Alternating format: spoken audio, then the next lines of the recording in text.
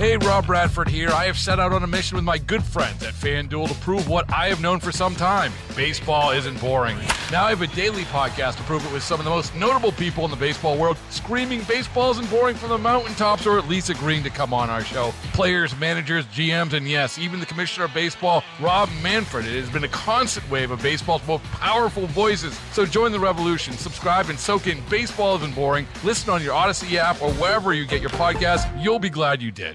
This is a KDKA radio time capsule. Now, the CEO and president of the Heinz History Center, Andy Masich. More than 60 years ago, Dr. Jonas Salk saved countless lives around the world with the development of an effective vaccine for polio. Since the turn of the 20th century, the polio virus baffled scientists, leaving hundreds of thousands of children crippled each year with no reliable prevention and no cure. For 7 years, Salk's staff at the University of Pittsburgh's Virus Research Laboratory worked to develop an effective vaccine using a killed sample of the polio virus. To demonstrate his confidence in the vaccine, Salk tested it on himself, his co-workers, and even his own family. Dr. Thomas Francis, Salk's mentor and colleague at the University of Michigan, oversaw a national field trial involving nearly 2 million children. It took a year to coordinate and evaluate the results of the study, but on April 12, 1955,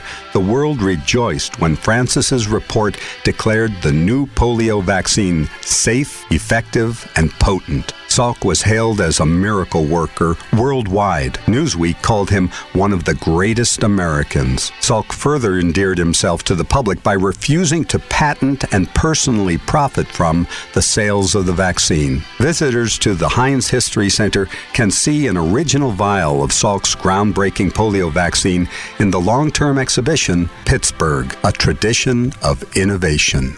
Hey, Rob Bradford here. I have set out on a mission with my good friends at FanDuel to prove what I have known for some time. Baseball isn't boring.